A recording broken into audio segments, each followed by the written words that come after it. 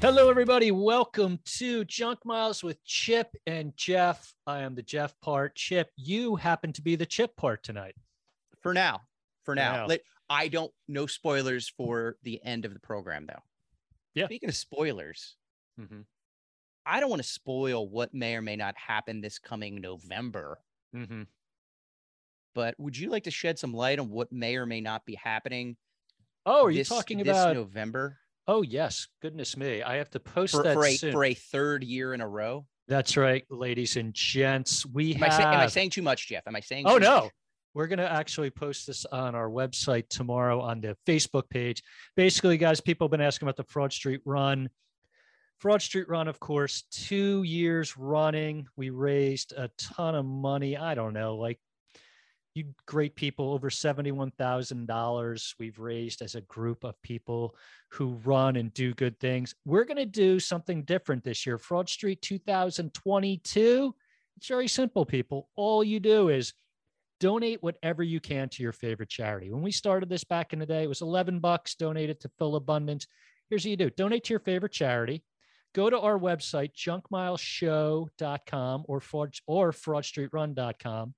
You download a bid, and then on November 6th, the Ides of November. The Ides of November, as Chip likes to call it. Jog, walk, bike, do whatever distance you like. 11 miles, 5.5 miles, 1.1 mile. Go around the block. Go around the block. Do it wherever your driveway and back. That's it. Right. Bring a rake with you. Do some good. Rake some leaves off your neighbor's lawn. Make yourself useful. Yeah, do whatever amount of miles you can, wherever you're comfortable. And then you just donate money. And then you just go online and just do the hashtag Fraud Street Run. Say, I ran today, or I walked, or I biked.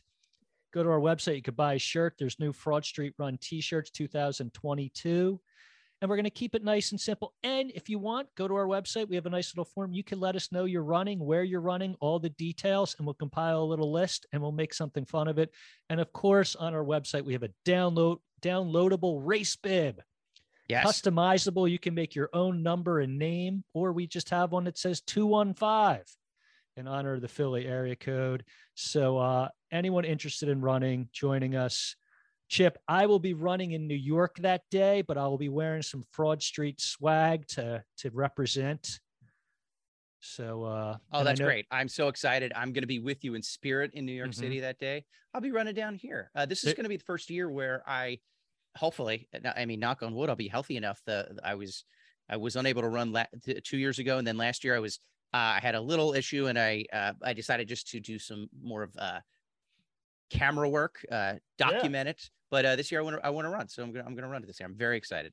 It'll be fun. Make sure you can even get little groups together. You know what I mean? Maybe Chip, you contact our running coach, of course, Dr.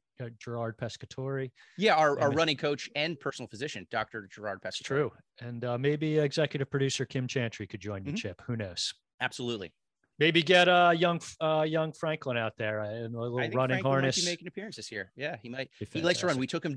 Did I tell you we took him to the beach this year? Not supposed to. A little illegal. Oh my goodness! It was still during the summer, but we took him first thing in the morning before the sun came up, and then in the evening. And we, Franklin, if we can do some pet talk right now, he ran like. I don't like to curse on this podcast. We were just talking about how we keep it clean. He ran like the Dickens. Oh my God! Yeah, and he loved it. Just thought it was the greatest thing. Although I will say, after a while, I don't know if you know that in Ocean City, New Jersey, sometimes there are foxes that live in the dunes. And he became a lot more aware of the fox than the beautiful sunrise and the wonderful waves. He was much more alert and he wanted to go into the dunes and find the foxes. So yeah, that's what he was bred for, Chip. Yes, it 100% is. He's a fox battling hound. Yeah, he's not a wave terrier. He's a fox terrier. He's Chip, actually not a fox terrier, but he could be. When we got our two mutts, Star and Shelby, we're like, we know a lot about them, but we did know is they didn't go outside a lot. They were in like a hoarding situation for the first 5 years. So outside was brand new to them. So in like October, we took them down to the beach and we were like, you know what? Let's just let them off the leash a little bit, see if they come back. We let Star off the dopey sweet one, and she kind of runs about 8 feet. And I say, Star, and she stops. We let Shelby off. She runs down the beach, and we're like, wow, she's really fast. I don't know if, oh my God, she took a left. She literally ran 2 beaches down, took a left onto the boardwalk, straight across Ocean Ave, did not even look either way. I'm No. like, I'm like, well, she's going to die. And this is going to be the worst day of my life because our Yes. new dog, who my kids already love, Mhm. is going to get hit. And then she ran about 2 blocks up. It was the fastest I've ever run in my life, Chip, ever. my Any God. race, I was like out of my mind, out of my body experience. Like, I Mhm. have to save this dog. Sure. Luckily, a person was walking their dog. So Shelby just stopped and like, oh, hey, dog. Wanted to meet the other dog. Just And chit chat. and this poor guy, I literally dove and grabbed her. He goes, are you okay? I'm like, yeah, my dog's on the beach, just escaped, thought she was dead. And then I could see my kids in the distance crying, and one has Star. Kelly's like holding the leash, like, maybe we won't do that again. Yeah, maybe leashes are for the best on the beach. And the dogs have never been off the leash on the beach since then. Yeah, lesson learned though. It's Lesson fun. learned. It's Yeah. fun having dogs and It is. little heartaches they bring you. Chip, I have to address something.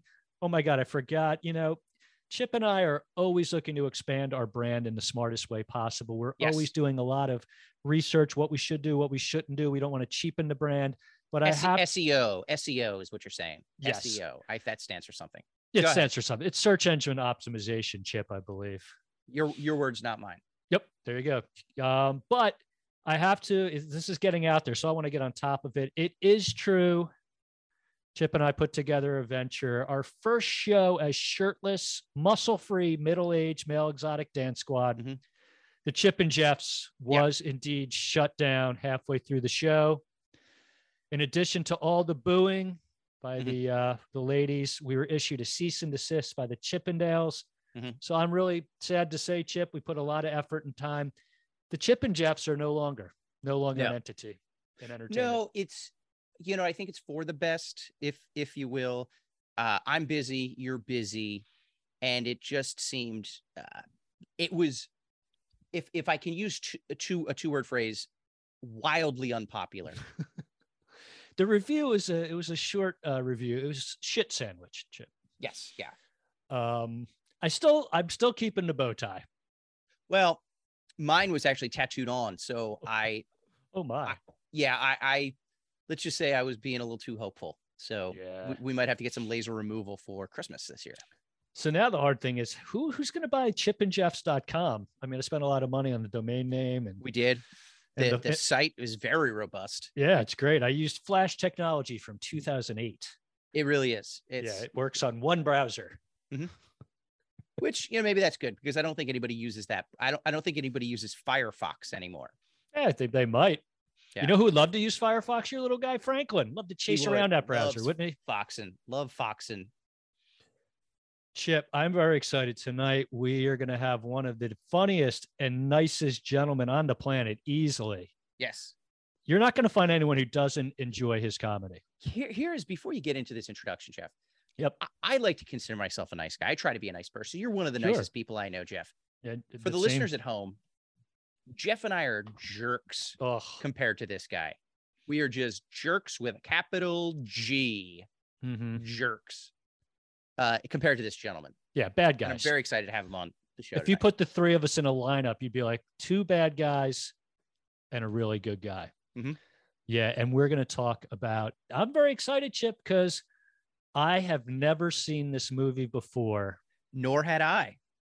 Oh my God, he's ready to admit. So this is perfect timing, ladies and gentlemen. This is like our favorite part of the show, where the guest is being admitted, and then hopefully we will hear audio and see visual. Oh my goodness, we have a video. Oh my God, I think we have audio. Do we have Hello. audio?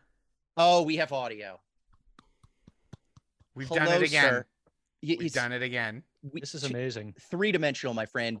Two senses, sight and sound.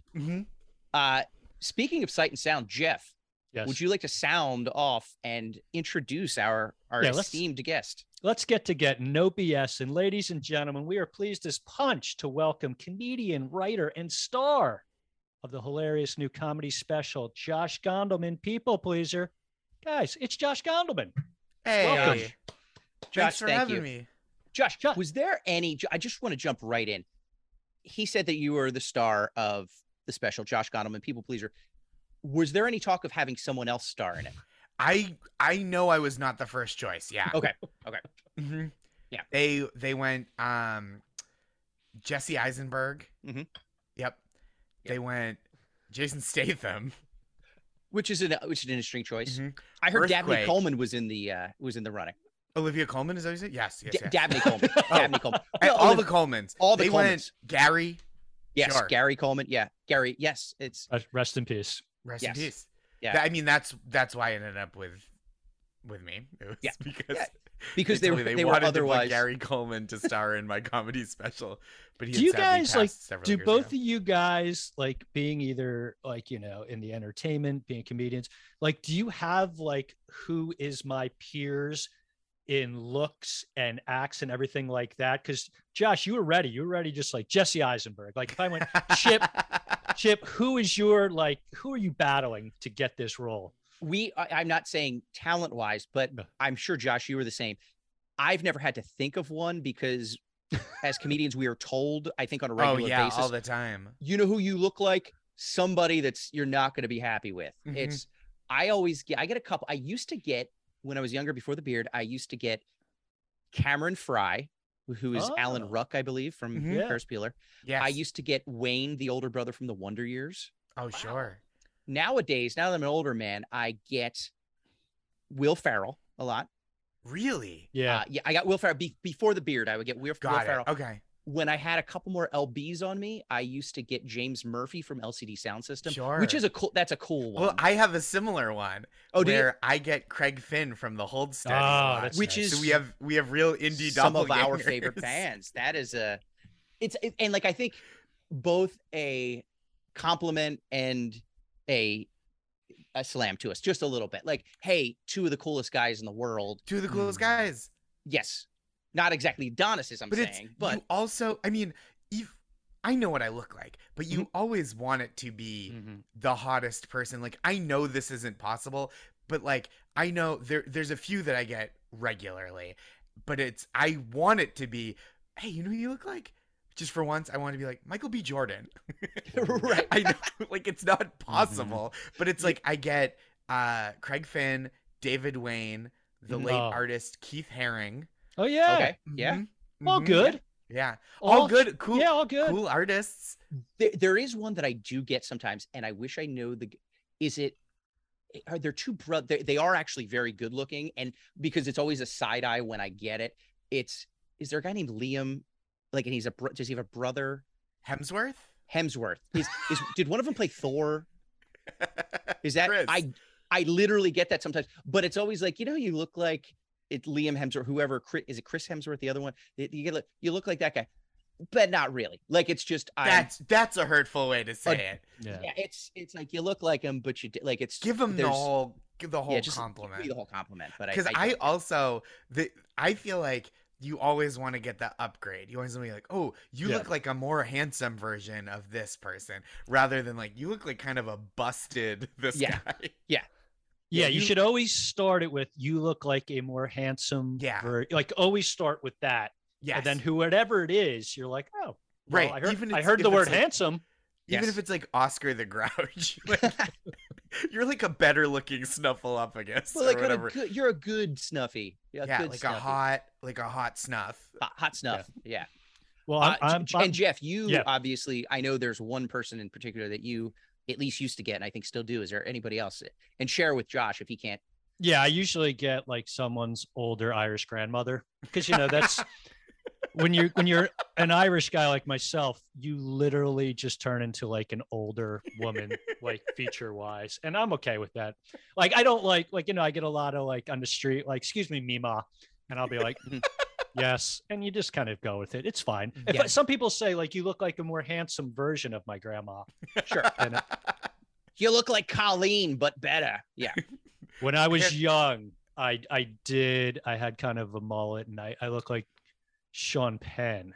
And Josh, when I first went to college in Philadelphia, I look like I came from a small beach town. So I had like a mullet almost and, in surf clothes. And I walk and I didn't know really anybody. I walk in the cafeteria. The woman behind the counter just looks at me and goes, "Well, looky here. We got celebrity Sean Penn coming for some food in the cafeteria." And I'm like, "Oh, shit." And she just starts yelling to everybody, "Let's give Sean Penn. What do you want, Sean Penn?" And I'm like, "Oh, God, no. That's so funny. I didn't I kind of liked the attention, but literally everyone just turned around and, And that's so unexpected to just have like the cafeteria worker just like put you fully on blast in front of everybody. And then I did like the 12 Spicoli quotes that I knew. Yep. Sure. Killed. Yeah. It was type 5, 12 quotes. Mm-hmm. You're in, you're out. People were just putting me marching me around a cafeteria on their shoulder. It was really nice. And then that summer he took a camera crew to Ecuador, which I thought was very interesting. That was fun. I had a rowboat and I went to where the hurricane was and I did absolutely no good. Yeah. Just rode around. Hey, but you were there, and I was there. That's what's important. I brought 2 photographers, and that's all that matters. Josh, we have to tell people. God damn it, I forgot. You can get Josh Gondelman People Pleaser pretty much on every streaming platform. Yeah, it's streaming all over the place. You can rent it on YouTube and Apple TV and Vimeo. Vimeo's worldwide for sure right now. And then if YouTube, you're a Prime TV. Yep. And if you're a Prime member, it is now free on Prime. I feel bad because I don't mean to brag, guys, but I am a Prime member. Okay, someone's doing well. Yeah. Wow. And you interview El Chapo one time and then get too big for your britches. We were pretty tight.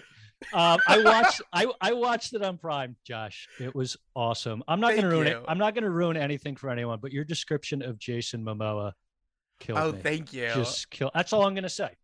Because I you. want people to go on any streaming platform they can, type in those words, Josh Gondelman People Pleaser. Chip, they will be pleased, yes or no? 100% they will be pleased. Thank you. Guys, I know we're all here to talk about the movie that Josh picked, and we're going to get to that because this is a great one. This might be one of the most beloved movies ever of all time, any category. Correct, Josh? It feels like every guy my age grew up with a fondness for this movie. It was like one that you just saw and you were like, yep, this is just part of it now. You know what I mean? Like, this is part of the fabric of culture and growing up. And I wonder, I was reading about it on Wikipedia because I wanted to see like what the reception was. Because when I was 8, my reaction to it was like, this is the best movie I've ever seen for sure. And it was like critically mixed, but it was described as having like a cult status, which like, I don't know. I guess that's it. But to me, it's just like a slice of people that saw it like in theaters and on VHS when it came out on VHS were like, yep, this is part of my childhood. Just like in the bank. There it is. Ladies and gentlemen, of course, we're talking about the movie The Sandlot. Guys, it was released in some countries with the title The Sandlot Kids. 1993, an American coming-of-age sports comedy film, co-written, directed, and narrated by David Mickey Evans. That's quite a name. Good name. Would you go with the middle name, the cutesy middle name Mickey, if that was your middle name, or would you just go with David Evans? What are we talking about, guys? Only if I was so fine, I would be blowing minds. Whoa. Otherwise, I leave it alone. I like that for a second there. I'm like, man, Josh is young. And then he brings the Tony Basil ref. I'm like, not that young. Not that young. Not that young. Guys, it tells the story of a group of young baseball players during the summer of 1962. Stars a bunch of kids, Karen Allen, Dennis Leary, James Earl Jones. The movie's set in the San Fernando Valley, Los Angeles. It grossed $34 million worldwide, and it has since, as you said, Josh, become a cult film. The film has made around $76 million in VHS and DVD sales alone. Not too shabby. That is the sweet spot right there. And I wonder if movies are going to be like that anymore, because I feel like there was maybe, I don't know, a 20-year window of early 80s to early aughts, early mid-aughts, where as we like to call it, the video store years, where people could go and it's like, and rent that movie. I can just think of so many movies that I would have never seen in the theater, but rented so many times. It became a part of what we watched. Obviously things are available streaming, but I feel like things are so much more ephemeral now, where it's like, okay, this movie is hot for a little while and then just goes to the dark recesses of streaming where it's not sitting with the maybe 800 other films in the video store or whatever. Yeah. Or goes off streaming before there's a chance to find it, right? Mhm. So then there's just like, you really have to seek it out because it's not getting served to you algorithmically. Maybe you can like rent it from some streamer, you know, but like, I agree with you. I think like having it put in front of you as part of a limited selection was like, I can think of so many movies that I found just being like, ooh, a new release. Yep. Do you Absolutely. remember how many times in the video store you physically saw the Sandlot box in front of you? Like Ooh. that's all I remember, like just going, let's go to the comedy section, and literally like, Yep. I can picture very clearly. I think I first rented it. We were on vacation visiting my mom's parents in Florida in Delray Beach. And I think we rented it as like, well, we got to do something at 7 p.m. after we've eaten dinner and like nobody's ready for bed yet.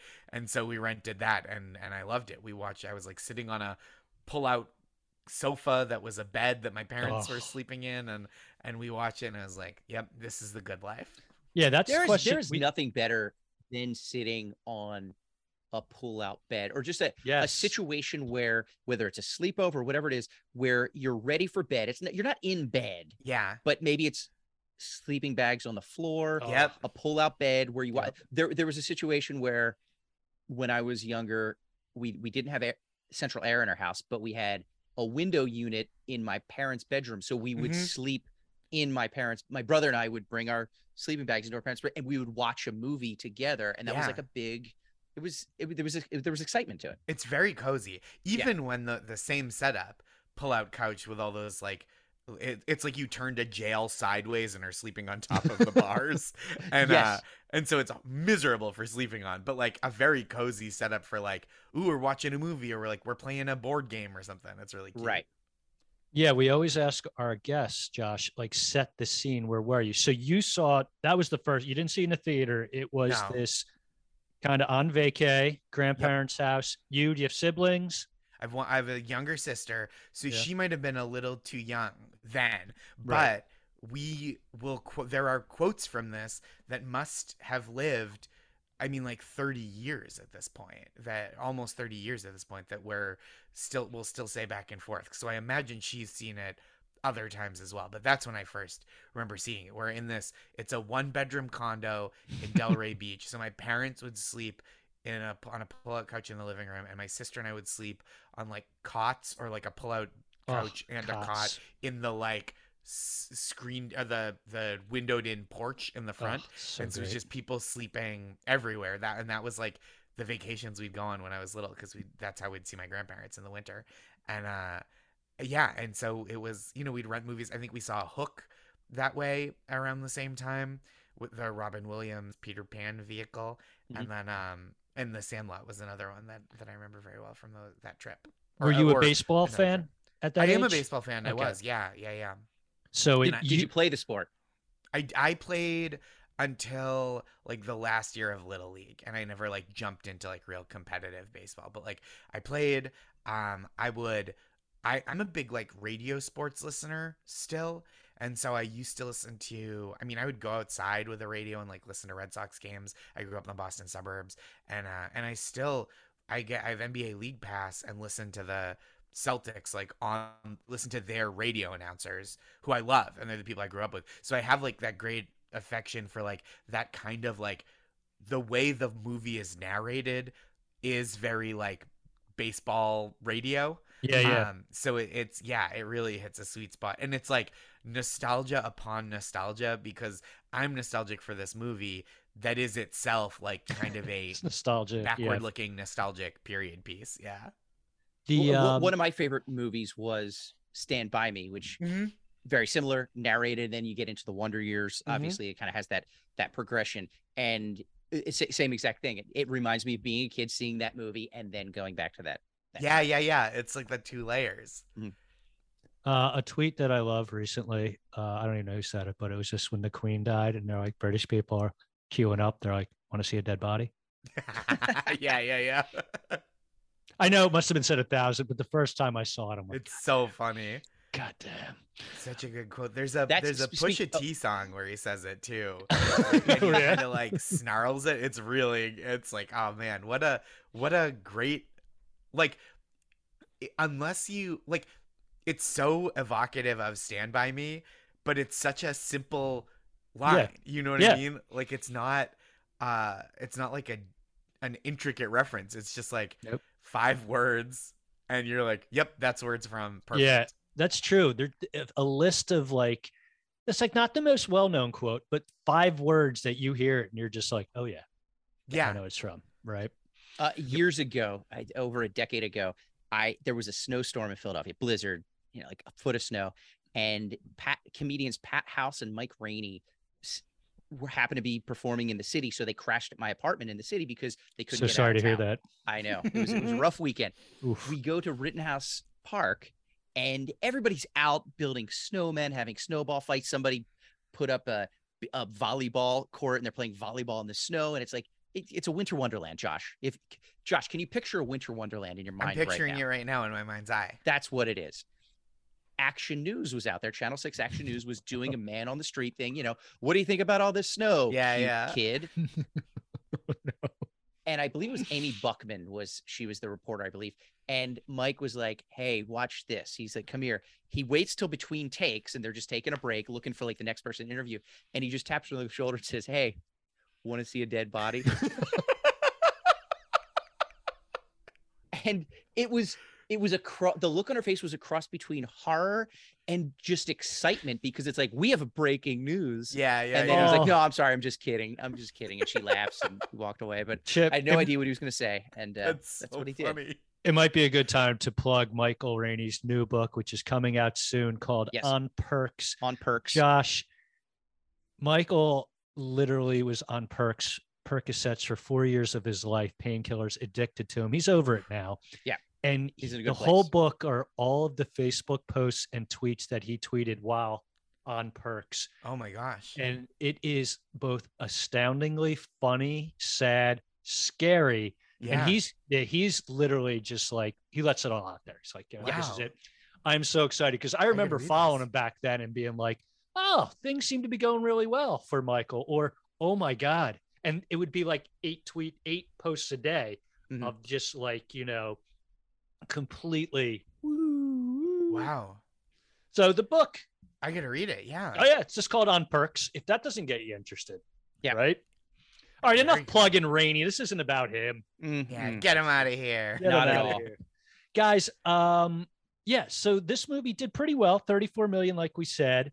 But yeah, it became a cult movie. I want to start off, guys. Who's your favorite Sandlot kid? Who's the guy? Josh, who did you, when you young Josh, you have a mitt in your hand, throwing a ball, you're watching it, you're like, I really see myself as. I mean, I kind of felt like a Smalls. Yeah, I feel like not a great athlete, not a bad hang. Yep. Tries hard. But I would say I always enjoyed the great Hambino. Yeah. Of course. Yeah. I'm going to say the great Hambino in actor wise, like who were the best actors? I would say Patrick Renna, of course, Hamilton Hamporter, and Mike Vitar, Benjamin Franklin Rodriguez. Yeah. He was he was a classic kid actor. Like the way he emoted, he just showed show concern, show empathy. Like he knew how to do that. I thought the kid actors were like pretty strong. Like I was rewatching today to be like, is this just something that I liked when I was a kid, or like does it stand up at all? And I thought those performances were really strong. And there's like one scene where he's like telling Benny the Jet Rodriguez is telling Smalls, the kind of main character who's learning how to play baseball and socialize with other kids. He's like giving him the advice out in the outfield, and he's like, am I doing it right? And it's a take back to Benny, and he just kind of gives him a look, like a little nod, and it's like, oh, that's good. That's like nicely directed and nicely acted. Yeah, absolutely. And it's weird. I mean, it's not weird, but this guy, David Mickey Evans, he wrote, directed, and as we talked about the narration, he narrated it. And I'm going to say a complete homage, rip off, whatever you will, to Gene Shepard from A Christmas Story, right? Yes, with some Daniel Stern thrown in. Yeah, I mean, he must have studied that because his cadence, his delivery, it was very like, let's put you in a nice warm mood, like Gene Shepard would do. Yep. And then, I read a lot of the early reviews of this movie. They're like, hey, it's like that feel of A Christmas Story, but in a different environment. Kids you're going to, love, kids you're going to totally relate to, narrator, and just a fun, wacky story along the same lines. So yeah, Chip, who was your favorite? Who did young Chip? Just like Josh, I'd identify most with Smalls and his inability to play. I have to say, and this might be a little cliche, is it Squints, the kid with the glasses? Yeah, had a couple of good looks in there. There were a couple of moments with him. There you go. Even and I don't want to. You look back on it now, and he's forcing himself on a young woman But if you watch that scene from when he does that to as she's kicking him out of the pool, it's shot beautifully. Yes. And really well directed. So funny, like the camera's coming backwards and following them out of the pool together. I laughed out loud. Like I thought it was, and by the way, I should say I had never seen the movie until today. I watched it for the first time. I was very aware of it, but I had never seen it. I think I'm just like a handful of years older than you, Josh. So I was like just old enough to miss it. And so I never saw it, but because it was like a real kids movie. Like it's not, it's for kids for sure. Right. It wasn't a Teen Wolf or even a Stand By Me that would be for adults as well. This is for children. This is like, they seem like they're 10 to 12 years old, maybe. Yeah. And I was about 14, I think, maybe. So it was just, I was just too old to be like, oh, I'm not watching a kids movie. I was 38. He was Nana. 39 years young. Yeah. Me and Mom's a little older than you guys. But that scene, though, where so I even knew what to expect. I knew what he was going to do with the whole lifeguard thing. But I was just so caught off guard with her carrying him out or leading him out with the whole entourage coming out. It's shot so in such a funny way. And the scene, I mean, like, again, the moment is, it's like, I think a little, it's now it plays harder than it did then, like cringier, like a little more ugh. But even then, like when I rewatch it, I was like, oh, there was this awareness, like not complete awareness of like, it was the wrong thing to do, and like they were banned for the pool forever for basically intentionally drowning so he could make out with the lifeguard when she was giving him mouth to mouth. But the scene where they're all worried for his life and they're like, is he gonna live? And then he like winks at them. It's a broad like comedy moment. I gotta take a couple. His winking wasn't great. I expected a big. He just kind of did a little like double wink, and I wanted the real cartoony, like, guys, wait till you see what's coming. But he was just a little subtle in his. Well, if you check out the deleted scenes, they actually did have animation where hearts came out of his eyes. He said just awooga, awooga. But it is like that scene. I think you're like, oh, okay, yeah. Well, can't be doing that. But there are some really, I think the way the characters are written and portrayed, they're like a lot of them are like really specific and funny. Like the twins, that Timmy and Tommy, where one of them just like repeats the last kid. Like I think about that all the time. Like my sister and I will still go like, the Colossus of Clout, the Colossus of Clout. It's like a little hype man. Yeah, it's so perfect. And there's so much of that like I think I saw it at the perfect time, but also I was watching it today and being like, oh, like a lot of this stuff really stuck with me in a way that like I don't always collate it as being like, oh, these 5 things I still think about all the time are from The Sandlot. Right. You know what is something weird I just caught in that movie that I never really thought about? And I say it all the time jokingly, like an old person, like, oh, this guy's in a real pickle. I never equated that. Like in baseball, I realized a pickle is like a rundown. Josh, I never put the two together. So when someone says they're in a pickle, they mean they're in a situation like you are in baseball in a rundown. I never put that together either, but you're absolutely right. Yeah. What do you know about that? We learned something, guys. This show, it's amazing, educational. The other one that's always like, this is what my sister, it comes in my head all the time, is there's that scene where they're having the sleepover, and I think it's so fun that they do these little vignettes, right? Like it's the thread is the Sandlot where they're playing baseball, but then there's the scene at the pool, there's the sleepover that has its own internal thing where they're telling the story of how the Beast came to be, the big dog that lives next to the Sandlot, in black and white, where the Ham is making the s'mores, and Smalls goes, but how can I have s'more? I haven't had any yet. And then Ham just goes, you're killing me, Smalls. And that's still, I think that they just like, whenever somebody is like exasperating me, it's always, you're killing me, Smalls. You're killing me, still. Smalls. Yeah. I like how they made a very bold attempt to make the s'mores speech into the 1990s Who's on First. Mm-hmm. Like they made a really nice attempt to be like, wait, I can't have some more because you've already had some. And then I was like, he's really going for an Abbott Costello here. Yeah, he has to realize that the majority of people hate that sketch with like unbridled passion. You hear it once, like, yeah, that's cute. I guess back in the day when things weren't funny, back, in black and white times where nothing was really funny, that might have people worked. Just eat grain for dinner.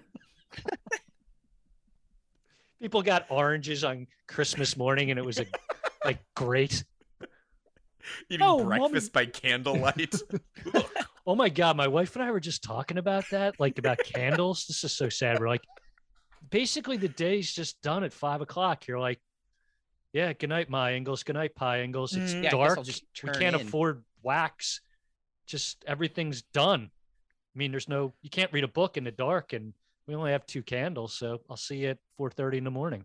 Yeah, when the sun comes up, we'll party. Shit. Just hop into that straw bed, throw a podcast on in your earbuds, and go off to sleep. Just wait for death. You know who's doing the podcast? It's Nelly, because she's the only one rich enough to have like the technology and stuff, right? Right. And it's just basically it's just audio of her hitting a wooden hoop with a stick. It's just 45 minutes of that. Welcome, little houserinos, little homesteaders. Welcome to Olson's Mercantile. Tonight we have a sponsor today. It's a bag of grain. Get your own bag of grain at Olson's Mercantile. And our co-host is Willie, and she just basically uses him as like a punching bag, like the podcast producer. Hey, what'd you do this weekend? And like, no one gives a shit. Yeah, shut up. Like, shut up. Get to the guest. MailChimp is actually just a chimp that the post office stole from the circus when it was in town. So there actually was a subspecies of mail chimps that would deliver letters in the late 1800s, early 1900s. They went extinct. Yeah. Yeah. Walnut Creek was just a wonderful place, a vibrant community. But every now and then you get like a real quality chimp from Mankato, the big city. Right. I called into a radio talk show like 20 years ago, and it was like Preston and Steve in Philadelphia, and they had a contest, and it was Little House on the Prairie trivia. Mm-hmm. And I called in, and they gave me like 3 questions. I nailed all 3 of them. And then I'm like, got anything more for me? And they're just like, how do you know all this? I go, well, growing up, I had a little sister. She watched it all the time. And they're like, really? I'm like, nah, I'm bullshitting you. I just love the show. Yeah, you're going deep with Little House. Oh, yeah. I can go much deeper. We should do a Little House cast some episode, because I probably can't go toe to toe with you, but I could hold my own for a little while. Yeah. Yeah. This is incredible. Yeah. Laura, all right, here we go, Chip. She goes skinny dipping with Manly, right? That's Laura Ingalls Wilder. She goes skinny dipping with Manly, then kills Nellie. That's Laura Ingalls Wildest. Okay, is that how it goes? You know what I'm talking about? And then then when she battle raps all her sisters on the prairie, that's Laura Ingalls Wild and Out. Whoa. It is. I think we're all doing good here. Yeah, promoting a show that's 1,000 years old. Only 3 of us are enjoying. If she and her team plays the Arizona Cardinals in early January, that's a Laura Ingalls wild card, I believe. Mm-hmm. Oh, okay. Yeah. And then if she kind of lines up the running back in an unconventional formation, hit it. It's Laura Ingalls Wildcat formation. Hell yeah, it is. There we go. My God. Well, welcome to Wild Times with Chip, Jess, and Josh. If Laura Ingalls makes love, Oh no, and creates some static cling, because that's what happened when bodies start slapping. That is Laura Ingalls' Wild Thing. Wild Thing. Yeah. I love it.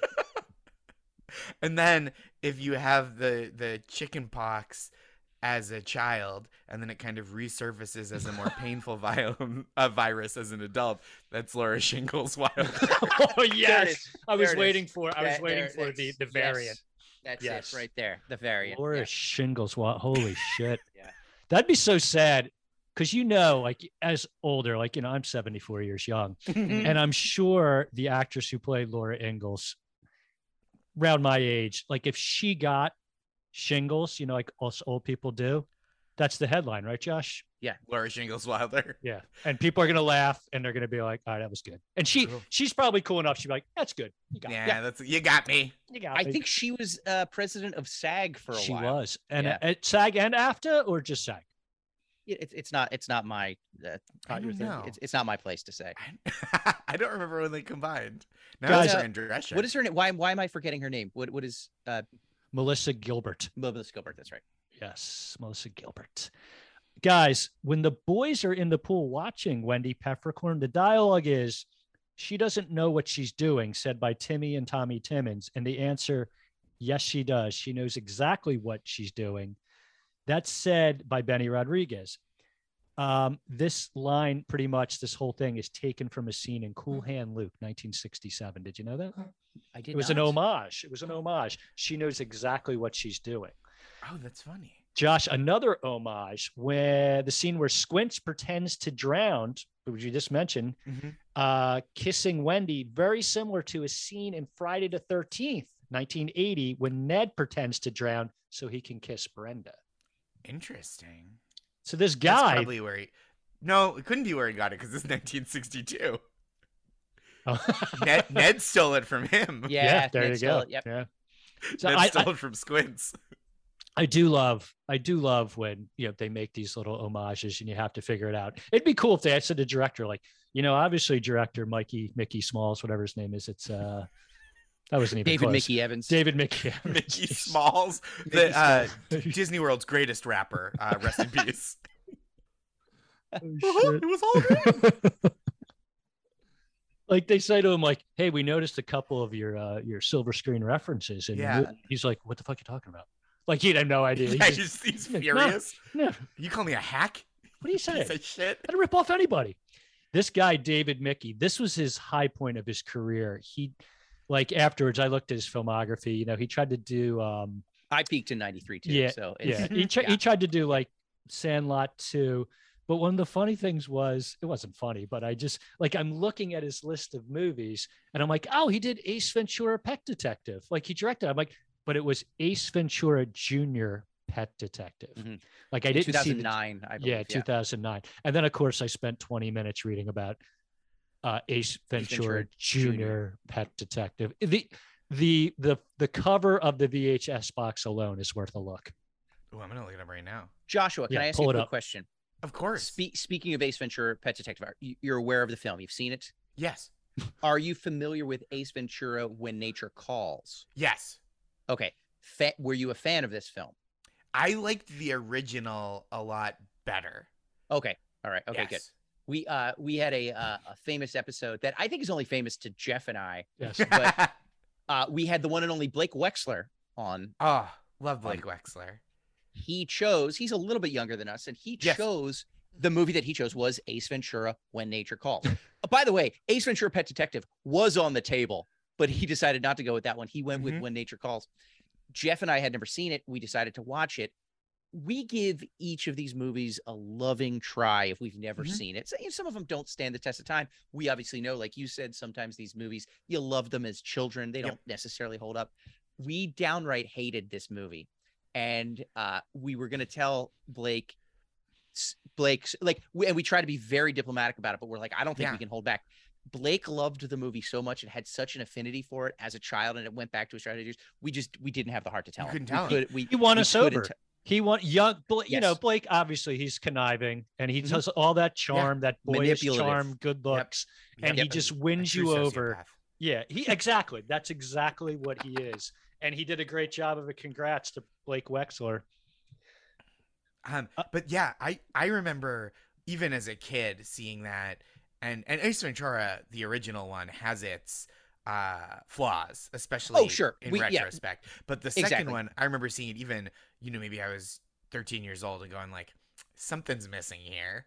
Yes. Yeah. I'm not a scholar, but this doesn't have quite the magic that the first one did. No. We like to say the sweet spots, all these movies that we have people come on and talk about, thankfully, are all these movies that respect people's time and patience. Chip, sweet spot, this movie, 1 hour, 41 minutes. Oh yeah. The sweet spot, of course, is an hour and a half to an hour 45. Mhm. And you don't need any more than that. Yeah, great length for a movie. Yes. We just saw, speaking of hour 40, you're in, you're out, a delight.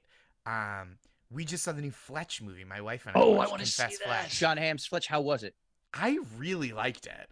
Really? It's not like, I'm young enough that I think I've seen Fletch, but it wasn't like formative for me, so I don't have a Right. specific reverence for it. I So I was like, I'm the same way. Yeah. yeah, I was like, this was great. And then there's like comedy people that kind of keep turning up. Like there's a couple really funny Eugene Merman scenes. Oh, and like nice. Roy Wood is a supporting character and he's very great. good. Yeah. And so I really enjoyed it. And John Hamm, I think, is very funny. I heard Ooh. him say that it was, and I've never read them, and I didn't even realize that they were novels, but he said Yeah. that they were much more true to the novels than to the original movie, which That makes I'm sense. very excited to see. Yeah. Yeah. It's like it's one of those like mystery. It feels almost it less eccentric, but you have that feeling of like The Big Lebowski where it's a mystery, but like the mystery kind of doesn't matter, and it's just like a kind of fun guy going on adventures. I'm in. I'm sold. You know, as we mentioned earlier, I'm your Mima, and I'm older. Fletch for me, when I was a kid, when we first got HBO, holy crap! Like Fletch is literally what we were quoting.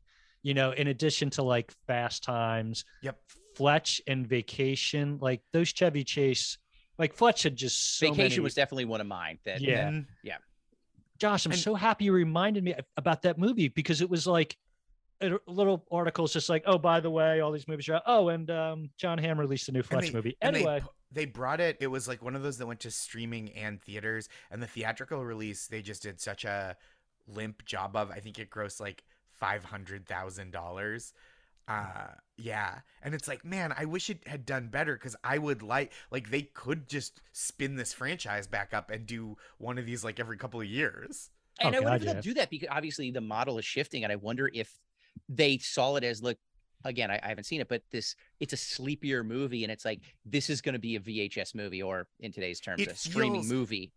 It has perfect. I mean, like, it really seems like things are splitting right into like the big blockbusters do well in theaters, and like horror and that like real visceral stuff. I wish more comedies were going to theaters, but it feels like that stuff is all either it's going to streamers or it's barely getting made. So like, God, just make a Fletch. Give me a Fletch. Give me a Barb and Star. Give me a Palm Springs. Like, send all that shit to streaming so I can see it, rather Right. than not making it and just going like, it's not going to gross $100 million, so why make it at all? Yeah, exactly. I want to bring up another thing that's magical, I think, about a good kids movie that's Mhm. really directed towards kids. And I noticed this, not a lot of adults. No. And I think that's a real draw, because kids are Mhm. like, I have adults in my face all day long. I know what a mom is. I know Mhm. what a dad is. I know when they can be assholes. I want to go see a movie. Like, my fear was Dennis Leary Leary. Mhm. was going to be the like asshole abusive stepdad. No, it didn't get to that dark a place, and I think that makes it a more enjoyable movie for children. Oh God, yeah. and a more enjoyable movie to rewatch. Yep. Absolutely. And at the same time, as I'm watching it today, there was that heaviness, though, because you can just Mhm. see at me knowing who Dennis Leary is, you can just see him seething under the surface at certain points. So it gives it that stress and that anxiety, but he never raises his voice. He never lifts a hand to the kid or goes crazy. It's like such an interesting relationship that I didn't notice like the nuance of it, right? Where he's just like not a bad guy. It's just like, I don't know, this isn't my kid. Yeah. Oh, and he never says like, no, I'm not going to help you. He's like, I'll teach you, but I'll do it later. Yeah. He's got things to do, Josh. The scene when he first walks into his stepdad's office and he calls him dad by mistake. Mm-hmm. Oh, yeah. Like, he's like, oh, I'm sorry, Bill. Yep. And you're like, oh, poor kid. Here's the deal, Josh. He wasn't the ass, but you know who was pretty brutal? Maybe the roughest line of the movie. Mom coming with, you'll always be an egghead with an attitude like that. Where the fuck are your friends? Yeah. Go find some friends. Go find some friends. You loser. You loser. Karen Allen, what the hell? That wasn't the mom he deserved, but it's the mom he got. She was just worried for him. She was worried. She didn't want him hanging out making his inventions in his bedroom. God forbid he builds a computer in his bedroom and in his garage and starts a computer company because, you know, he's an egghead. Get out there and play boy sports like a boy. Yeah. I don't want you becoming some like, you know, computer whiz. No. This is 1993. We didn't know. They didn't know how lucrative computers were. No. Floppy disks were still the size of, you know, chessboards. What are you going to sit there with that Commodore 64 and that daisy wheel printer playing the Lemonade game? You can't nerd. go outside, you nerd. Absolute loser. But Josh, she called him an egghead. I know. It's such a mean thing for a mom to say. That's pretty brutal. But yeah, if you think about a lot of the great kids movies, like adults are right. Like what Goonies? No, I mean, besides the bad adults, there was very no, few. like, you see the mom and the dad at the beginning and the end. Yep. That's it. Because I guess part of the fantasy is I want to be away from the norm. I want to be away from mom and dad. Stand by me. They get away from the parents. Yeah. Yep. They're in this kind of like space where there's no reason for adults to be there. They're having adventures. They're like, you know, they have their own rules that are like different than adult rules. It's really sweet. And it doesn't feel perilous, you know, other than the beast and even the big dog. And even that turns out really sweet. Like it's it's just like a very charming film for the most part, I think. And I remember I've always seen the shirt, "You're Killing Me, Smalls." Yeah. The Hambino, what a jerk this kid's going to be. And I always assumed it was this kid screwing up on the baseball field and the catcher screaming at him, "You're killing me, Smalls." That never happened. He was just an intense kid, but never really. I mean, at the beginning, they all laughed at him. Yeah, they're like, this kid can't play. What's he doing here? And then like they embraced him into their group, and and it's like I thought even the ending made so much sense, where like the kid that was always practicing baseball and like all the other kids were like, we just do this for fun, and he's like, nope, I'm intense, is like playing in the big leagues, and he's the narrator is the announcer, and it's just like, oh, what a sweet nostalgic like wish fulfillment, you know. It's like, I don't know, it's just it just hit me right at the right time. Oh, as an 8-year-old, sure. Yeah. And then looking back today, I was like, yeah, I was right to like this when I was 8. Like, I wasn't hoodwinked. Because sometimes you're so trepidatious, like, all right, let's put the movie in and see what an idiot I was when I was that age. Yeah. And when it comes back that it's just like, oh, everything's copacetic. It was good. I was a fine judge of movies and character. Right. I mean, there's so much stuff in movies of like, even 10 years later than that, where there's just like, oh, there's like a 5-minute scene where they like throw a gay kid in a trash can and push him down a hill. You're like, yikes. And this didn't, I mean, other than, you know, they the kiss with the lifeguard where you're like, yike, but there's no, it doesn't, the power dynamic is still like, he's a Weasley little kid and she kind of like gives him what for and throws him out of the pool forever. And you're like, okay, justice is served. Sure. Yeah. Now, Chip, you noticed, and when I was talking to you about it, you're like, the star of the movie, Smalls, he doesn't know a lot about baseball, but it seems like he doesn't know a lot about anything. About anything at all. Nothing. S'mores. He doesn't know s'mores. He doesn't. It was as if he was raised in a crate in the Midwest. And then the mother drove him out to the San Fernando Valley, let him out of the crate, and he went out into the world. So what I actually did, Josh, I did some exhaustive research. Yep. I went through this movie with a fine-tooth comb, and I found all of the things that this child didn't know, and that the team, the other boys, taught him, not just about baseball, but about life skills. Yeah. I even went through the deleted scenes, and there were some other things that this, I'm trying to think of an example where it's like somebody just doesn't know much about a certain sport, that he just knew nothing about anything. This child was he was a blank canvas. It starts off right where he like has to pretend he knows who Babe Ruth is, and he doesn't know who Babe Ruth is.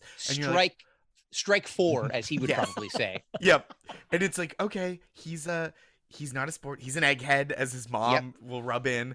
But and then it gets to he's never had s'mores before or heard of them. No, at all. Chip, is there anything else he doesn't know? What do you got? So here we go. First of all, they had to teach him not only how to play baseball, but how to throw a ball. This boy is 9 years old, 10 years old. Yeah. Can't throw a ball. So we're going to start there. Number 2, of course, didn't know who Babe Ruth was. Thought it was a pretty lady. Okay. Yep. Number 3, didn't know what a s'more was. Like, just is completely unaware of that. Number 4, and they physically had to teach him this. Physically, they had to yank him off. He did not know how to not climb the fence into a yard that houses a murderous dog. He was not aware that you shouldn't do that.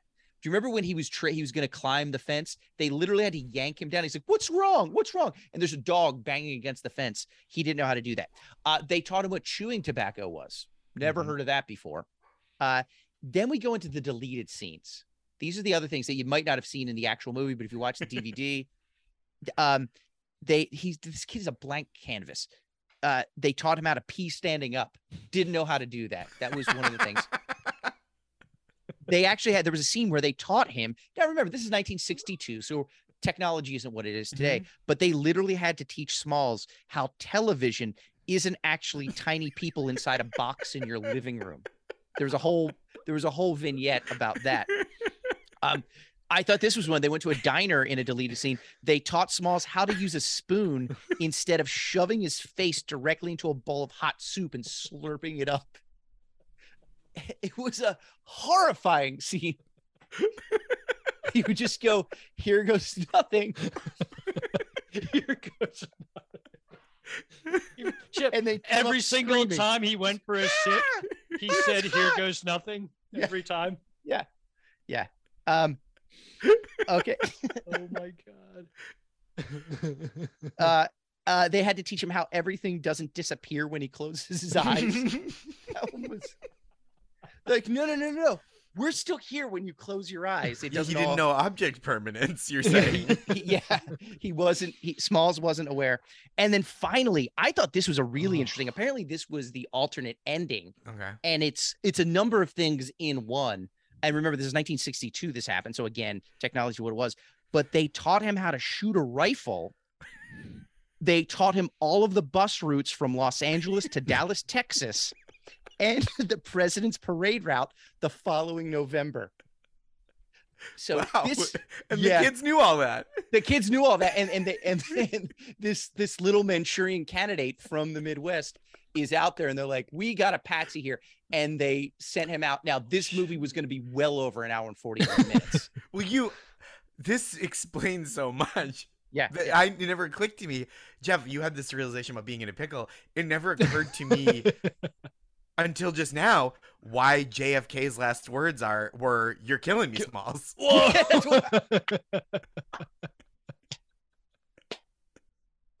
Wow.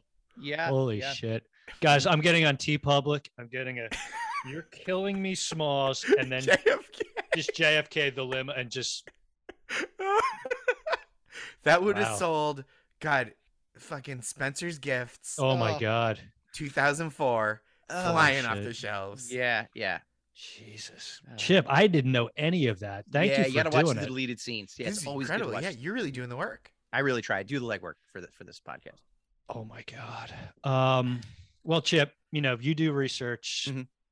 I can't have you do research without me doing research. I mean, Okay. That's why, Josh, it's a 50-50 venture. Chip and I, we each put in 50% of the work, and then beautiful. Yeah, thank you. And our agents deal with everything else about, all the money we're making off this podcast. It's upwards of tens of dollars. Okay. Now, Josh. Dozens. Dozens of, I'd say dozens of dollars. Wow. I did some research and oh my God, hold it. Why did I put this here? Here we go. Boom. And move a little dock here. Here we go, guys. This is not great sports movie sequels. Okay. These are sequels I didn't even realize existed. Okay. So many movies have direct to video sequels and stuff like that. Like, to give you an idea, guys, I'll describe some of these sequels and see if you can give me the name. Sure. Like, there were 2 Sandlot sequels, right? They weren't great direct to video, but there was a third one, Chip. Okay. I'll ask you first, Chip. Third one, Sandlot sequel, little known. It was an animated movie where a feisty red crustacean becomes the star of a little league beach baseball team. Was that the Sand Crab Lot? I think, well, there might be a different movie. This movie's called The Sand Lobster. The Sand Lobster. That's what it was. I'm sorry. Oh, yeah. Sand Lobster. That was Yorgos Lanthimos is the Sand Lobster. I think it was. All right. Now, Josh, I'll give you one. Maybe you'll hear about this. Wow, this is quite a sequel. Remember the movie about the Black Sox scandal when the underpaid Chicago White Sox accepted bribes to deliberately lose the 1919 World Series? This sequel basically just shows the octet of players just sitting around with their arms crossed, being sullen and moody. Huh. Oh, I haven't heard of this one. Give me the title. I don't even have a guess. Chip, any idea? This octet of players. Yeah. Eight men out to lunch. 8 men pout. 8 men pout. They're just so mad at what went down. Upset. They're just Yes, so 8 men the pout. whole That it's was an hour and 45 minutes of just them sulking. Yeah. I don't wanna. All right, Josh, I think you'll do better at this one. Okay. Josh. This is right up your alley. An unexpected player joins the school basketball team, a circus dog who escaped from a cruel master. In this 12th sequel, he's also a vampire. Okay. A 12th sequel. There's a dog that's playing basketball. Yep. And he's But also a vampire. Yeah. Scare Bud? Oh, that's a good one. Could be. Could I venture? Yeah, let's see. Scare Bud is a good one. I could say I think I like Scare Bud. I might also go with Air Blood. Air Blood. Oh, Air Air Blood, Blood, of yeah. course. I'm clapping for myself. I don't know. I'm just used. I'm a clapper. Chip, Iowa farmer Ray Kinselis turns yet another cornfield into a baseball field. Guy's got build touch. But this time it's inhabited by Sam Kinison, Bobcat Goldthwait, and some other very loud wailing comedians. Would that be Field of Screams? It's 100% Field of Screams. It made absolutely no money. People hated it. A lot of cocaine. It did better than Hot to Trot, though, I believe. How much cocaine do you think would be on that set? Just Sam Kinison, just a decent amount. A decent amount. Josh, I hate to say it, these don't get better, but we're going to go through them anyway. Let's do it. I'm here. This is Susan Sarandon reprises her role as a fan who has an affair with one minor league baseball player each season. This time, the player is a cranky puppet named Warren who lives with his best friend, Jeff. Okay, this one I really like. Bull Dunham. Yes. I'm so glad you got that. Glad. No doubt about it. That was Money in the Bank. Yes, Bull Dunham. Bull Dunham. It was a Jeff Dunham creation. It made $200 million. People loved it. People friggin' it made the Midwest. It said it's considered the top 10. It's Criterion Collection in St. Louis, Missouri. Wow. Yeah. Chip, there couldn't be one more up your alley than if I drove this up an alley called Chip Chantry Way. Okay, You ready? Understood. Whew. I gotta take a little breather here, stretch out. 2 ambitious British girls, despite their parents' wishes, still have their hearts set on careers in professional soccer. Both are now inspired by the kicking style of Mr. Belvedere's main young antagonist. That would be Bend It Like Bryce Beckham. Yeah. Yeah. Yeah. That's I love it. there's some streaks on that China right there. Woo! Yeah. Never mattered before. Who cares? You guys are both professional comedians. Josh, she has always been told she was too small to play college football, but this eccentric and recently deceased love goddess was determined to overcome the odds and fulfill her dream of playing football for Notre Dame while doing comedy in clubs at night. Is this Tenuti?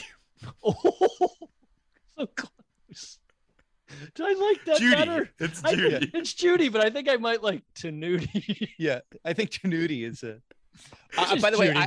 I live in the Italian market, and I believe you can get Tenutis at the bakery on Oh, Sundays, and I they love are Tenutis. delicious. They sell out in 2 hours. Get online when Get it online, opens. yep. Get a Mhm. big bag of Tenutis. Chip, this is a very odd sequel. A British extraterrestrial time lord with a checkered past and a TARDIS coached a small high school basketball team to become the top contender for the Intergalactic Basketball Championship. I believe that would be. Is that Dr. Hoosiers? Dr. Hoosiers, that's right. Yeah.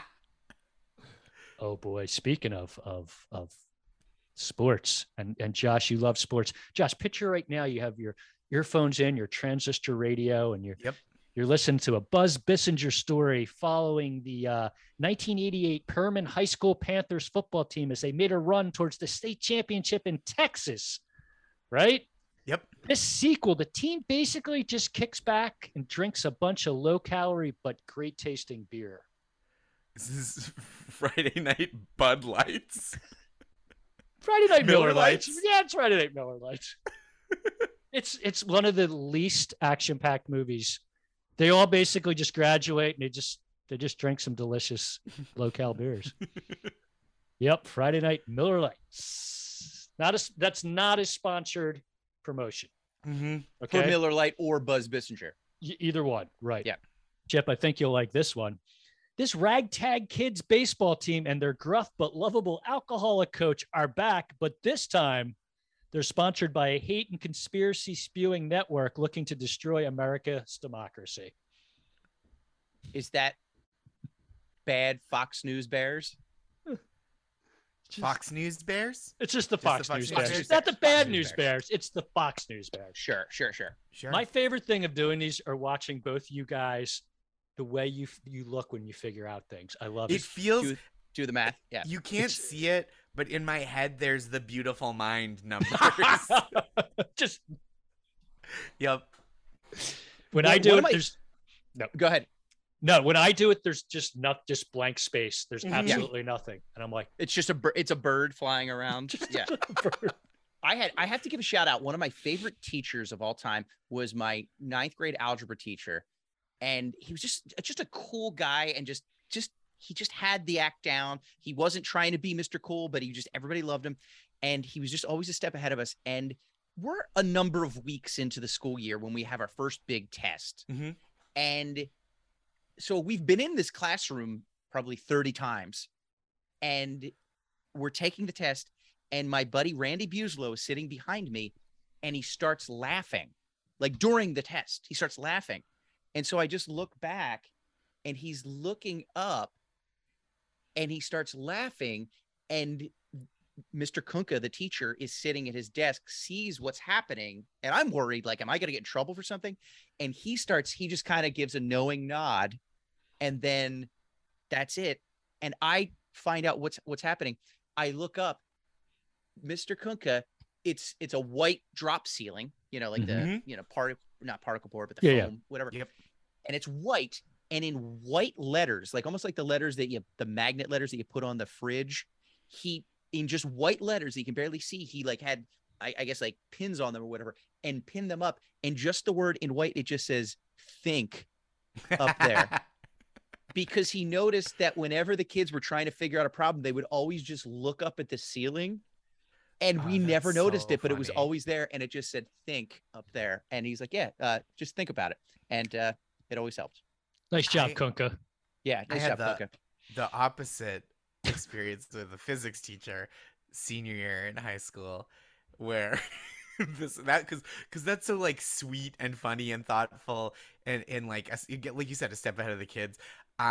we had a physics teacher who had these big dogs, and he was out for a couple days because the dogs, something had startled them, and he came in kind of scratched up around the face. Oh And my God. he kept the dogs. He loved them very much. And a couple weeks, and we all knew this story, and he was pretty open about like, yeah, something freaked out the dogs. They scratched me up, but like, not you to me, not a big deal. They're gonna stay living in my house. And my friend Brendan O'Brien was really goofing off, and this physics teacher just like had it up to here, and he was like, Brendan, I recently choked my dogs, whom I love, unconscious. Imagine what I would do to you. Who I love. I was like, yeah, I guess in like 2002, 2003, you could still just straight up like threaten students with that one. And I'll tell you what, he shut the hell up. It's just a great threat. I mean, it's not a It was direct really threat. It was just him. unbelievable. It was him setting a scene. Imagine. He didn't say, here's what Yeah. I'll do to you. He said, Yes, imagine. imagine what I Imagine would if do you to will. Imagine. And he Oh had- my God. Yeah. And we were like, there's so many layers to how messed up that is. First of all, that your dogs attacked you to the point that you had to choke them Choke out. them. Jesus Christ. And not And what was he wasn't- doing? That's what I want to know. That What the was dogs he doing that warranted I this? don't know. I don't Yeah. remember. But I remember that so like the cadence of his voice where he like gets it really low, like brings that kind of low, like, if you don't hear what I'm saying, there will be consequences. And it just was like, Batman voice. yeah, yes, Christian Bale is Batman. I just pictured the teacher one day. It's like, hey, you know what? Before I go home and open the door, I'm going to put on this suit of raw meat. Mhm. That could be fun. Maybe my dogs will like that. Just Mhm. opens the door. Hey, guys. Just like, hey. Arr, arr, arr, arr. And Guys- he was fine. Two more. We have Okay, two let's more. do 'em. One's Okay. good, and one's good. I promise you. How Okay. about that? All right. All right. Here we go, Josh. What does a handsome sports agent do when he's done showing his clients the money? His Mhm. client the money. He starts a business selling dried and dehydrated meat strips. Jerky Maguire. Jerky Maguire. There we go. Chip, this one is a long walk. I hope you have your comfortable Okay. pair of shoes. All right. You know I'm what? gonna- Get Franklin. Put Franklin on a leash. Get ready for this long walk. We're ready. Woo! Here we go. Okay. Having become the world's heavyweight champion, a former working class boxer is rich and famous beyond his wildest dreams. But for some reason, he decides to fight 4 humans at once. Co-starring Tom Selleck, Steve Guttenberg, and Ted Danson.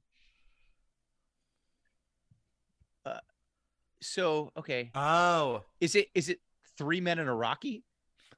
is it Rocky 3 Men and a Baby? Oh, yes. Yes, Josh Gondelman.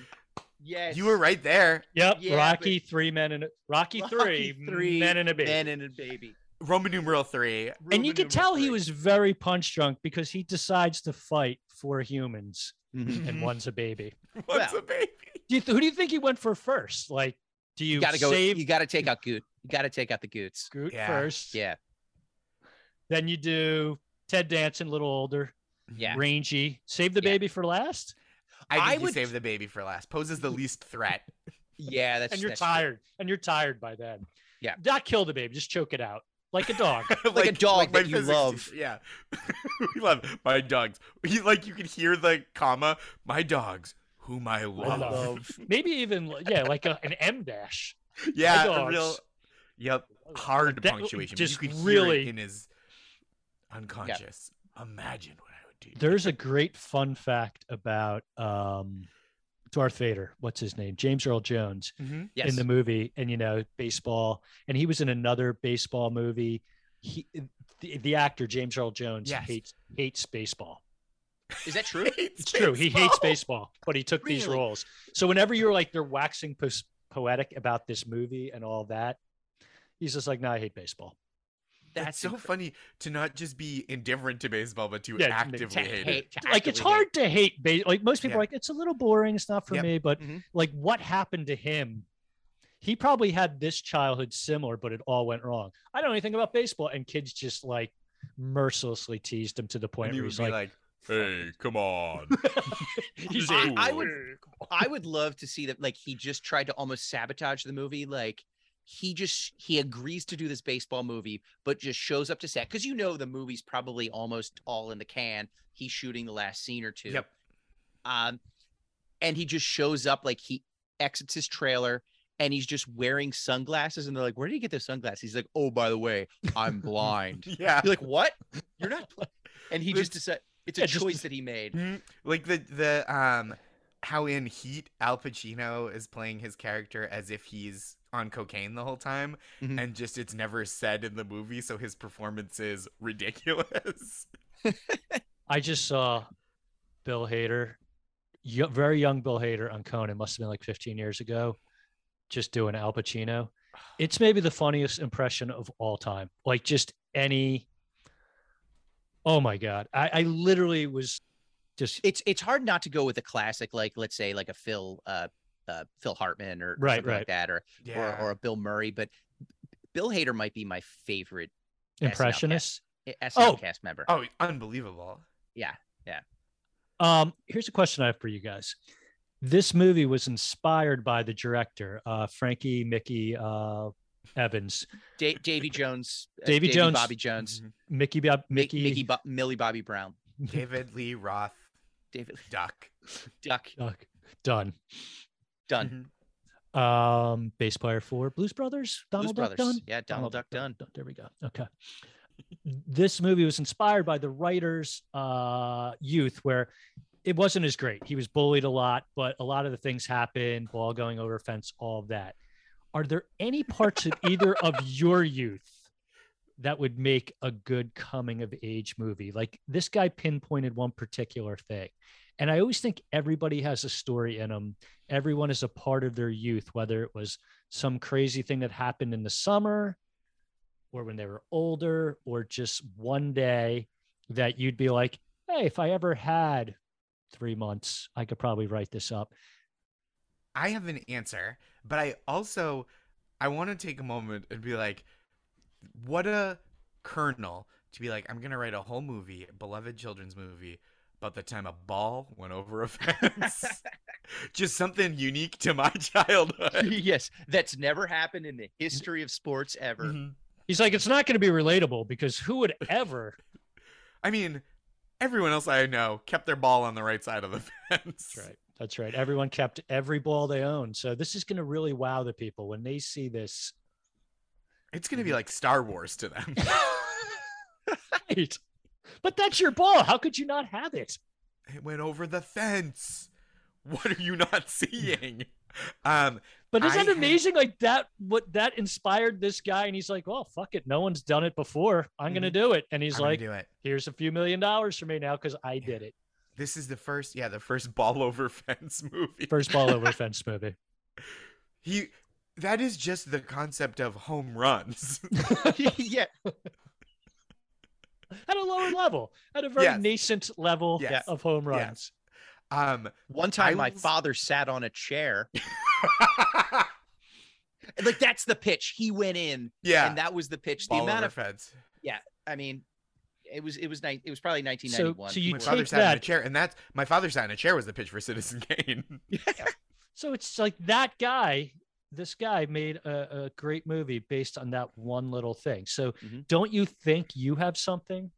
I've always wanted for the last few years. So when Y2K happened, I was a freshman in high school, about to turn 15. My birthday's in January. So it was right before my birthday. I was 14, about to turn 15. And Y2K was such an event for me. It's like so indelible in my mind. My friends and I, who were such little shitheads at the time, we got this old computer and we like watched it to see if it would crash, and it didn't. We like set a thing to be running continuously, and we were waiting for it to crash, and it didn't. And then my friends were like, let's go throw it off the bridge by the cemetery. And I was like, wait, this is so stupid. This is the worst idea I've ever had, but it's also hilarious, I think. They were like, let's throw it off the bridge. And I was like, no, that's littering. But if we all write messages on it that can't be traced to our name, right? We don't sign our names. Then it's a time capsule. So then that's our excuse. So we all wrote messages on this shitty computer, and then we threw it off a bridge.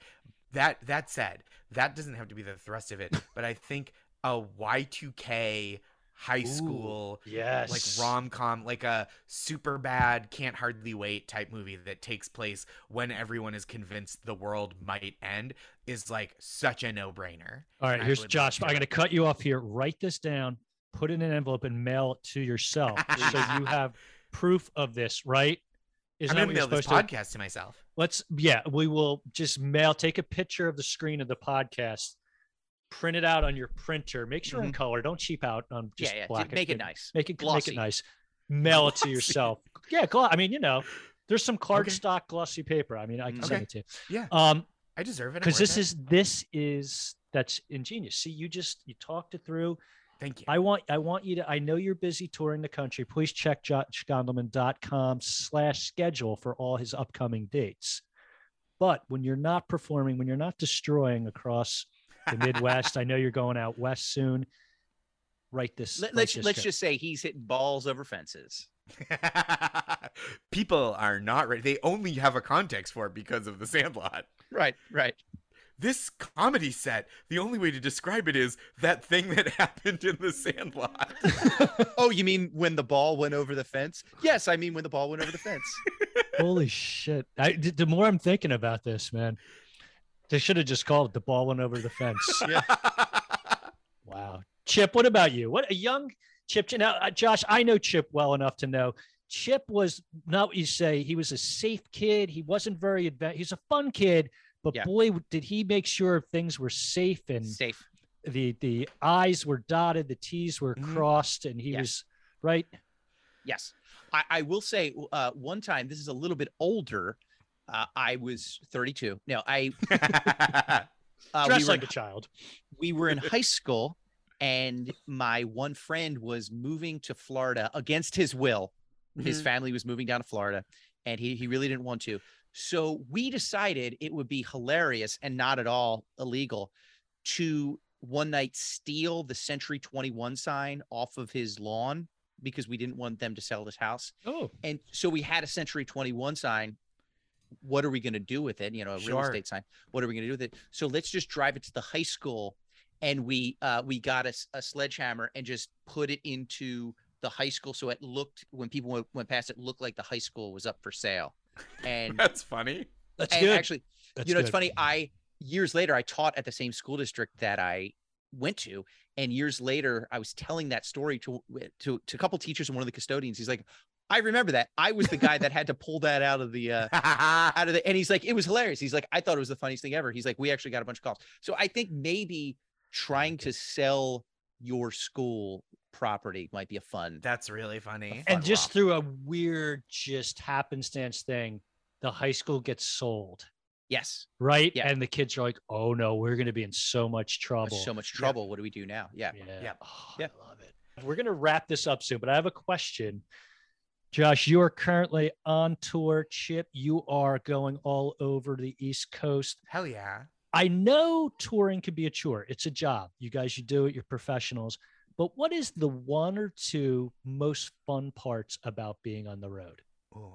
And Josh, I asked this just because I follow you on Twitter and I see every now and then you just talk about like a delicious cup of coffee in a town. And I'm just like, God damn, that's my favorite part of traveling. I do.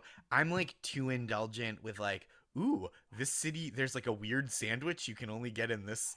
Like I went to Pittsburgh. I went to Cleveland and Pittsburgh, and in Cleveland, my buddy Pants, OK Pants, who's like a great graphic designer artist, took me to this coffee place that was great. I think Rising Star Coffee, and then we went. He was like, "This is the best Jewish deli in Cleveland," and the guy hooked me up. I got like an oatmeal cookie whoopie pie, which is a dessert I can normally take or leave, and this one like homemade. Incredible. And then the next day I was in Pittsburgh and I was like, I'll get one of those silly sandwiches with French fries in it from Primanti Brothers or whatever. And so like that is, I would say, number 2 on the list. And I think number 1 is like the hangs with friends. Like Chip and I have gone, we went on the road a little bit, and it's like the road trips and like the pre and post show, just like hanging out and bullshitting, and kind of like it is a job, right? The touring. And so you take some time during the day to like listen back to sets or write into stuff that you've been working on or reorganize your set. But it's also like, because that's the job, when you're not doing that, you get to kind of just have like enjoy the hang, even if you're not like staying out super late and partying. It's like you're accountable to the travel and the shows, but you're not, it's not like, oh, I need to get up at 7 a.m. and go to an office. You know what I mean? So like you have a little bit more leeway to like, oh yeah, my friends are going out to this bar that they always go to do karaoke after the Saturday night show. Why not? And I just like really, I'm like my wife jokingly describes me as like the ultimate extrovert. And then I'll just like, yeah, right, we're hanging. And so I really love that. It's that, and then the snacks. Oh, it's great. Nothing wrong with snacks, Josh. Yeah. Chip. Oh, sorry. I'm sorry. What were you gonna say? I was gonna say one more thing. I apologize for talking No. so much. No. I love, this is what I want to hear about. This is the first tour that I've been on that I feel like I'm playing venues so far. Well, I did this little place in Bar Harbor, Maine, which Chip and I have talked about, and that was just like who's in town because it's such a small vacation-y town. But in Cleveland and Pittsburgh, and then I know in some of the cities coming up, people are there to see me, which is like, and it's not huge venues. You know, I sold out a 70-seat room in Cleveland and put 100 people or so, maybe 90 in a room in Pittsburgh. And it's not, the numbers aren't huge, but I'm so grateful to get to tour that way on even that scale of like, oh, this is cool. Like I don't have to persuade people with the first 10 minutes of my set that my show will be worth watching. Like I want it to be good, but I get the benefit of the doubt of like, ooh, we're excited to hear what this guy has to say, rather than like, oh, we got free tickets and this better be good, or else we wasted money on a babysitter. Have you approached that differently? Have you done it enough times where you're like, I'm gonna write differently or plan my set differently because like I'm not at that level of like doing that. Like sometimes I feel like my 2 album tapings, I was able to do that. Yes. You're also nervous about the album taping, but it's like, okay, I have 250 people who are here to see me, and I have the evening, it's mine. But other than that, it's like when I go to a different town, it's like I'm just proving myself. So are you approaching it differently then? I think a little bit, where like not a ton differently, but like the kind of stuff that I would think like, oh, maybe this is just like a Brooklyn bit, or like maybe this is like, I don't know who's in the room in terms of like something being politically touchy or causing some friction. I'm like, oh, maybe I try these then, in thinking that a critical mass of people is like, if not like-minded, open enough to my comedy that like they'll hear it out. They'll go on the journey with you. Yeah. I have this joke, and it's probably like, it's not even a mean joke the way it's currently written, but it's like, I think it's an inflammatory topic where I talk about like how police are the only municipal employees that like expect us to buy their merch and like rep them.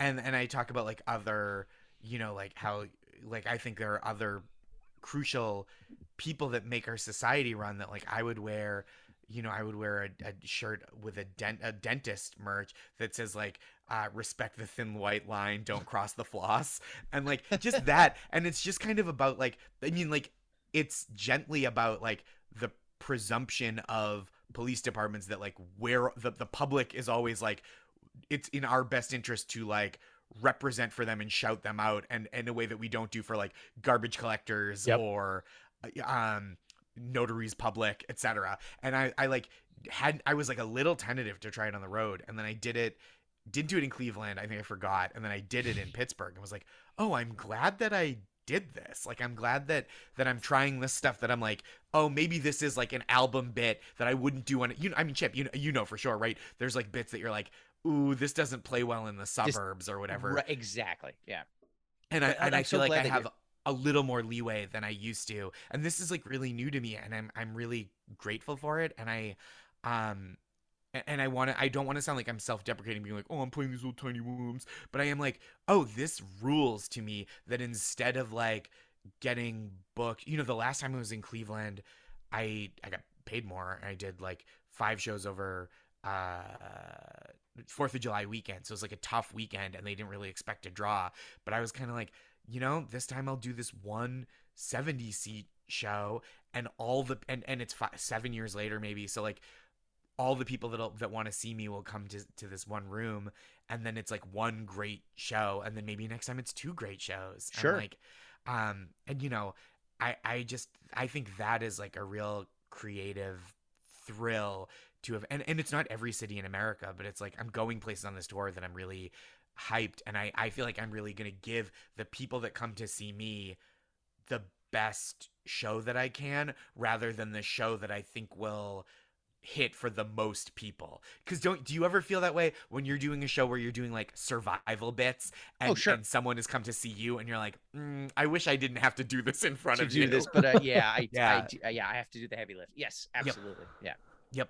That's awesome, Josh. I'm very happy that. Thank you. Yeah, that's great. Sorry to be so chatty about it. No, I love Yeah. like inside baseball. You know what I'm saying? I like to hear what you guys are into. Chip, you get away from Philly, right? Right. Just you. Franklin's walking himself. Kim is yes. She has friends over. She's living her life, walking herself. Right. It's. I feel like I'm so boring because I'm not a late night party guy. Like I'm very much the opposite. So like I'll hang out sometimes. Like I was just up in Vermont. Josh, I'm sure you've been to Vermont Comedy Club. Yeah, it's wonderful. It's great. It's such a great room. I was there with Todd Glass this weekend, and it's just so that's just a hang. You're gonna have a great time. Yeah. But I feel like I'm very boring. I definitely like the snacks. I definitely I like. It's so much fun to see people, and this is just like a little thing, like not even like crazy late night hangs, but it's like to go back to a club and be like, oh, it's Scott, or it's Tammy, or it's like, oh, and we see each other again and we reconnect. That's always a lot of fun. I will say this is so boring. And there is just something so comfortable, Josh, you know this. Yes. About when you're done the show and you go up to your hotel, like, especially if it's right in the hotel. Sometimes the club's right in the hotel. Which is that's the way it is in Vermont. Right. So just like, I'm done the show, and then I just walk up to my hotel room and I get to just put on Forensic Files and just like close the world out for a little while. It's just it's the most relaxing like time. You consider that like the reward for a job well done. Like that's always, and there might be a snack involved. I'm going to admit it as well. And it's just the most relaxing. I will say I try to rise early. Jeff, you and I are runners. I always like to find a nice place to run if I can, like to work out. I feel like I've accomplished something, and you get to see, like, I ran on Lake Champlain this past week, and gorgeous. And I went when I was there in May, and it was like starting to get nice out, and I got a cup of coffee, iced coffee, and I went and sat like in those, there's like a little trail you walk or run by the lake, and just like enjoyed the vista and walked around there. And it was just so lovely to just like be in a different place and enjoy it. Yes. You know what I did, Josh? This was great in Vermont this weekend. One of my like friends from the club, John, said, he's like, oh, you got to go down Pine Street, which is the cross street of where the club is. He goes, go like 5 blocks down, and there's a farmer's market there. There's an outdoor farmer's market. So I was like, perfect. So on Saturday morning at like 10 a.m., 11 a.m., I walked down, and I'm literally wearing like a flannel shirt, and I go to this farmer's market, and I have a hot chocolate, some apple cider donuts, and then there were it's Vermont, Josh. So there was not one, but 2 Himalayan cuisine restaurants represented there with momos, which are like these like dumplings, which are like the most amazing things in the world. And so I just had the momos, and then I just had the hot chocolate and the apple cider donuts, and I took them down right where you were, Josh, onto the lake, and just sat there for the most beautiful autumn morning in the world. It was great. You if they took a photo of you, you could be in that Onion article. Replace the photo, the King of Autumn, right? Mr. Autumn, man. And that's exactly how I felt. It was ridiculous. And I will say one last thing. I haven't been on a plane since COVID started. Just because I don't travel as much, so like I just haven't. but I'm a driver. I do enjoy a nice drive. Yeah. So I love the drive to and from. As long as there's not traffic, I can drive for 12 hours. It doesn't bother me. So I drove up to Vermont this time, and like and Todd was so nice about it. He got me the hotel room a night before. Got them to get me. That's so nice. So I got to travel up on Wednesday, get there, and then I just had Wednesday to do nothing. That's awesome. But I decided I like to do this too, since I'm an early riser. I went to bed pretty early Saturday night after my shows, and then woke up at 5:20 the next morning, just got up and was out the door before 6 and just drove home, and then saw the sun come up over Vermont. Oh, beautiful. With all the autumn leaves. And it was like the most relaxing That's drive beautiful. Yeah. Drive when I'm at home. So I do love, I'm doing this little festival, Transformer Festival, in it's called Transformer Fest in Pittsfield, Mass this weekend. And I'm like renting a car, driving. It's like 3.5 hours up there, which is like such a nice treat of a drive. You get a couple of podcasts in. Yeah. Listen to a podcast. Someone's going to be peeping some leaves. Peep some leaves. Right, have some thoughts. Leaves. Going to Merritt Parkway, enjoy some of that foliage. You know it. Yeah. That's awesome, guys. Yeah, I love hearing stories about that because, like I said, I know it's a job, I know it's a chore, and you hear a lot of people like, oh, I always harken back to Sal Volcano. He would post every new place they went to when he was touring. He would just take a picture outside of his hotel, and it would be the worst view ever. It would just be a dumpster or the top of like an air conditioning unit looking over another dumpster. And he'd be like, hello, Milwaukee. Hello. And it was the greatest bit. And I'm always like, yeah, that's not great, but what's the good part of it? It is. I mean, I also, fortunately, and I think Chip is the same way, I don't tour hard enough for long enough or frequently enough that I come to, like, there are parts that I don't love, like, I had a 9 p.m. show, got to sleep after 12, woke up at 5 to get to the airport in Pittsburgh, and like that 5 a.m. wake up after a midnight get into bed isn't ideal for me. It wasn't even that I was partying hard. I was just like, I got like 4 hours of sleep, and but I do it in a way that, like, I'm on the road because I like being on the road, and I like doing the shows and like hanging out with comics and seeing friends in other cities. And it's like, it's a job, but it's also like a real thrill to get to do. It's the thing, like, we got into comedy to do. Yeah. A great book. You guys probably both read Todd Barry's last one. Love it. Welcome to Hattiesburg, or thank you for coming to Hattiesburg. Yeah, it's all, the main crux of the book is just what he does during the day before his shows.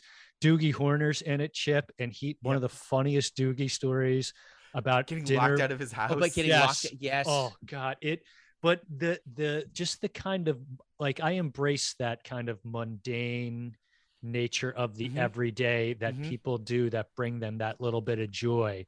And Todd, of course, he's not like, I'm joyful about this. He is nitpicking coffee. He is nitpicking, but in, obviously his hilarious way. But it's such a fun read if you're into any of that. Jeff, there's something beautiful about a hotel lobby at 2 p.m. When no one's there. That lobby in Vermont, Josh, it's gigantic. Really nice. It's really nice. It's big. There's never anybody in there, and it's my fortress of solitude. It's a beautiful thing. Wow. Yeah. Josh, we ask everybody at the end of every episode, you are talking to a millennial, and they're like, hey, Josh, what's cracking, fam? And you're like, hey, how are you? And they're like, yo, man, I need to watch a movie. Tell me something that's like fly, or what's like a word that like a millennial would use? Like, tell me something that's like dope. Dope. Yeah. Right. And then you would say The Sandlot. How would you sell them The Sandlot in 1 or 2 sentences?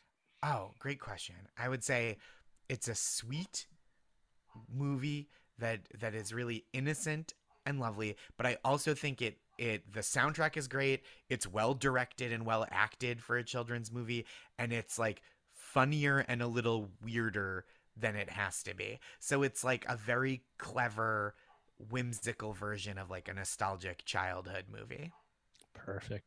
Friends, you follow Josh Gondelman at Josh Gondelman, Gondelman on Twitter, or go to joshgondelman.com to get his latest dates. Chip, same thing. Follow Chip Chantry at Twitter or Instagram. You'll find all the dates, latest and greatest. Thank you so much, guys. That was a lot of fun. Thank you for having me. Jeffrey. This was a pleasure. Yeah, thank you, Josh, so much. It was a blast. All right, guys. This is so fun. Hope you guys hit a ball over a fence soon. I'll see you guys later.